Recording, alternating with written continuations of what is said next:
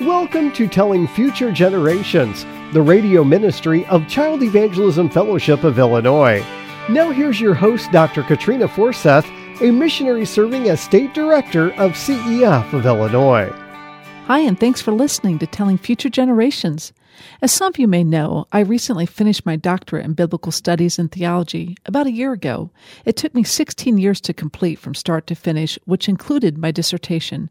One of the reasons why, though, it took me so long was because I was struggling with my topic, my thesis for my writing project. But a few years before I even began my research, I came across a book that intrigued me. It was a book that I purchased a while back that had sat on my shelf for years, collecting dust. The book was by David Limbaugh, a dedicated Christian lawyer who's actually the brother of Rush Limbaugh. David wrote a book called The Emmaus Code, Finding Jesus in the Old Testament. It was a solid, well-written, Christ-centered book that begins with an account of Jesus' journey with two disciples on the road to Emmaus. The scripture records in Luke 24 that as Jesus walked and talked with the two of them on that first day of the week, which was Resurrection Day, the very day that Jesus arose from the grave, that Jesus, even though these men did not recognize him at first, Jesus was reminding them of all that the scriptures had said from the law of Moses to all the prophets, that the Christ must suffer first and then enter into his glory. In other words, Jesus was reteaching these two Jewish-born disciples that all that was recorded in the Old Testament scriptures, the first 39 books in the Hebrew canon, which included the law, the first 5 books of the Old Testament, and in all the prophets, the writings like Psalms and Proverbs, was ultimately, in all of its promises and prophecies, all about him, Christ the promised one, from beginning to end. After David Limbaugh laid out his book's thesis concerning the Emmaus Code, found in Luke 24, that testifies to Christ, David proceeded then to walk through the Old Testament scripture, book by book, hitting the highlights, the mountain peaks, how each book of the Bible points to Christ and his personal work in a multitude of ways.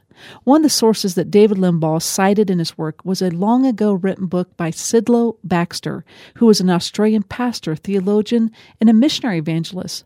The book, which has long been out of print, is called The Master Theme of the Bible. In Sidlow's book, he makes a strong argument that this book, the Bible that we hold in our hands, is the very Word of God. It's inspired, inerrant, and authoritative. Sidlow cites in his opening chapter many proofs that the Bible is the infallible Word of God through a plethora of internal and external proofs, such as the reliability of the manuscripts, the specifically fulfilled prophecies and promises that all point to Christ, the supernatural nature of the scriptures, such as miracles, and also the historical, cultural, and even archaeological verifications that has been revealed to us down through the years, down through the centuries, through research and discovery.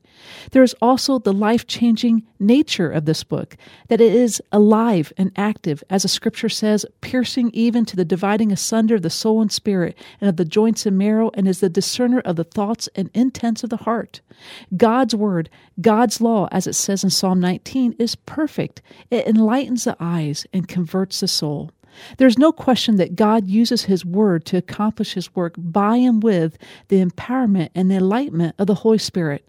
Simply put, this book, God's word, changes lives. And if all that were not enough, you have the recorded testimony throughout the New Testament authors and the authority verification of Jesus, God, the eternal Son himself, who upholds that the Old Testament scriptures are indeed the very Word of God. Yet to all this, Sidlow Baxter would add yet one more internal proof, and that is the unity of Scripture that is unveiled through progressive doctrinal revelation. Now, I know when you first hear that word progressive, it may not sound all that great, but theologically, it's speaking how a doctrinal truth is unfolded throughout all of Scripture, beginning like a small acorn that then grows to a full-size oak tree, standing in all of its breadth, height, and glory. All that the oak tree ever was or will be was already present in the beginning within that single acorn. There was nothing new that was added. It was just not all visible and made clear at its inception. And so it is with progressive doctrinal revelation. Biblical truths are unfolded and grow in their doctrinal clarity and radiance like the first gleam of dawn until it grows and is made clear and more visible to the full light of day like the noonday sun. There are many doctrinal truths or themes that are woven together that can be traced throughout Scripture. But Sidlow Baxter would argue, and I absolutely agree with him, that the master theme of the Bible is the Lord Jesus Christ revealed as the Lamb of God. The theme of the Lamb of God runs like a thick cable throughout Scripture from Genesis to Revelation. It would be a grave doctrinal error to say that progressive doctrine moves from false to true or even from true to more true, but rather doctrinal revelation unfolds from true to that same truth revealed throughout Scripture in all of its fullness. It's like what St. Augustine, the early church father theologian, said, "The new is in the old concealed, and the old is in the new revealed." Interestingly, it's the last book of the Bible, the book of Revelation, that is the most clear in connecting all the dots that the revelation of Jesus Christ is that Christ, the promised one, is whom the whole Scripture is all about from beginning to end. Christ is the Alpha and the Omega. Not only is Jesus Christ revealed in the book of Revelation as the Lion of Judah, the King of Kings and Lord of Lords, but also as the Lamb of God slain, who has redeemed us to God by his blood out of every tribe, tongue, kindred, people, and nation, and is to be worshipped and blessed forever as the Lord God and the Lamb seated upon the throne.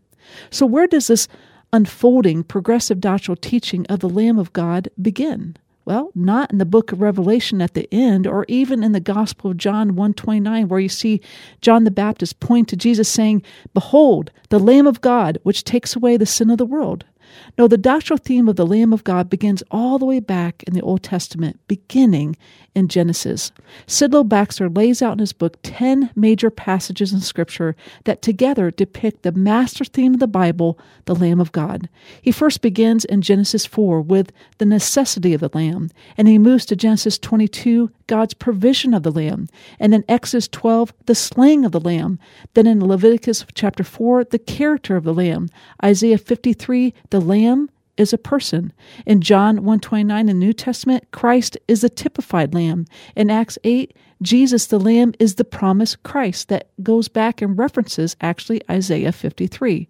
Then in 1 Peter chapter 1 verses 18 through 21, it speaks of the resurrection of the slain Lamb. And then you come to the last book in Revelation 5, you have the worship and the enthronement of the Lamb. And the last two chapters of Revelation, Revelation 21-22, you have the everlasting kingship of the Lamb. Even though I do agree with Baxter's list, I would add yet an additional passage, Genesis 3, which is a passage before the narrative account found in Genesis 4 of Cain and Abel, which Baxter described as the necessity of the Lamb. This first passage, or what I call a preview passage found in Genesis 3, is short and it's a bit unclear, yet it points to the first picture of the work of the Lamb, the promised one to come. It takes us all the way back to the beginning in Genesis with the account of Adam and Eve in the garden, and then how sin came into the world and death by sin that resulted in the first death, the first bloodshed, and the first animal skin sacrifice, which was actually the first atonement made, a covering of sin for his people through bloodshed for sin's deserved penalty of death, and a covering given, imputed from an innocent, without sin, righteous other that was provided by God himself. This first passage of atonement for sin found in Genesis 3 is nothing less than a beautiful gospel picture, a portrait snapshot of the promised one to come in his person and his work. However, Baxter in his book begins the list of 10 major doctrines of the Lamb with Genesis 4, the account of Cain and Abel that first speaks to the necessity of the Lamb. You know, many theologians have long debated why Abel's offering was accepted and Cain's rejected. Was the difference about the right offering, the right way, or the right faith? The answer is yes to all three. Genesis 4 actually describes it as an offering, whereas in the New Testament in Hebrews 11:4, it reflects back on the account in the Hall of Faith chapter describing Abel's offering in the terms of a sacrifice made by faith to be declared right with God. Because of this, and other internal word usages concerning the word sin in Genesis 4, many theologians believe that Genesis 4 offerings were not simply thank offerings, but were rather sin offerings offered by faith in the promised one to come as an atonement of sin. You know, this begs the question, how did Abel know what was the right offering offered in the right way, in the right faith to be accepted with holy God? And at the same time, why did God hold Cain accountable for not doing what was right and not following the only way for him to be accepted with God? I am convinced that the answer to the Genesis 4 question is rooted in the previous passage found in Genesis 3. Dr. James Montgomery Boyce, who is a theologian and Bible teacher, he states it like this: Abel's sacrifice involved blood and therefore testified to the death of a substitute. He was coming to God as God had shown he must be approached. When God killed animals in the Garden of Eden and then clothed Adam and Eve with their skins, God was showing that because sin means death, innocent victims must die in order that the sinner might be pardoned. The sacrifice pointed forward to Christ, he said. When Abel came with the offering of blood, he was believing God and was looking forward to the provision of the deliverer. When Cain brought his fruit, he was rejecting the provision. Here we see laid down for us from the beginning not only a gospel picture of the necessity of the Lamb, but also a simple yet profound gospel truth pointing to God's only provided way of atonement. Atonement in the Bible means a sacrifice for sin always includes two parts. First, it includes bloodshed. Some people, they get uneasy when you speak of biblical atonement requiring the shedding of blood.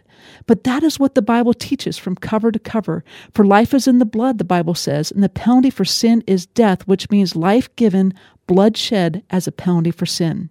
Some ask, why the blood? The answer is simple. That's how bad sin is and the punishment for sin. Pastor Anthony Carter, in his book, Blood Work, How the Blood of Christ Accomplishes Our Salvation, says it like this: The shedding of blood is a result of sin, he says. We have no record of the shedding of blood and no mention of death before Adam and Eve sinned. Sin brought death and thus the shedding of blood. In fact, he says, it seems God caused the first blood to be shed in response to Adam and Eve's sin. He then continues, in other words, without sin, there would be no shedding of blood, but likewise the Bible reminds us that without the shedding of blood, there's no forgiveness of sin. However, this bloodshed is only the first half of the atonement. The second part of the biblical concept of atonement in Scripture always includes a covering for sin. Not only bloodshed, but a covering for sin that depicts being made right, accepted before holy God, based on faith, not in our works, but in what God has done and what God has provided and promised to do for us on our behalf. So even here, back in the beginning in Genesis 3 and Genesis 4, we have a beautiful gospel picture together that proclaims the same doctrinal truth, whether in the Old Testament or in the New Testament, that salvation is the same. We're saved by God's grace alone, through faith alone, in Christ the promised one alone, from the Old Testament to the New Testament, from Genesis to Revelation, from beginning to end. A friend of mine, Dr. Robert Morgan, an author and Bible teacher, said it like this concerning the master theme of the doctrine of the Lamb. He said, every lamb in the Old Testament, whether one, many, or thousands upon thousands, each one of them was a little picture pointing ultimately to Christ, the Lamb of God. I don't know about you, but even here at the beginning in Genesis, with the first major passage of the necessity of the Lamb, it makes me just want to stop, ponder, and think about, and then praise the Lord for all that He has done in pointing us to the Lamb. Thank you again for listening, and we hope you do join us again next week as we continue to look at the master theme of the Bible, the doctrine of the Lamb. Thank you for joining us today for Telling Future Generations, the radio ministry of Child Evangelism Fellowship of Illinois. To learn how you can partner with Child Evangelism Fellowship to reach children in your community, please call 309-688-9699 or visit cefofillinois.com. Please join us again next week at the same time for Telling Future Generations.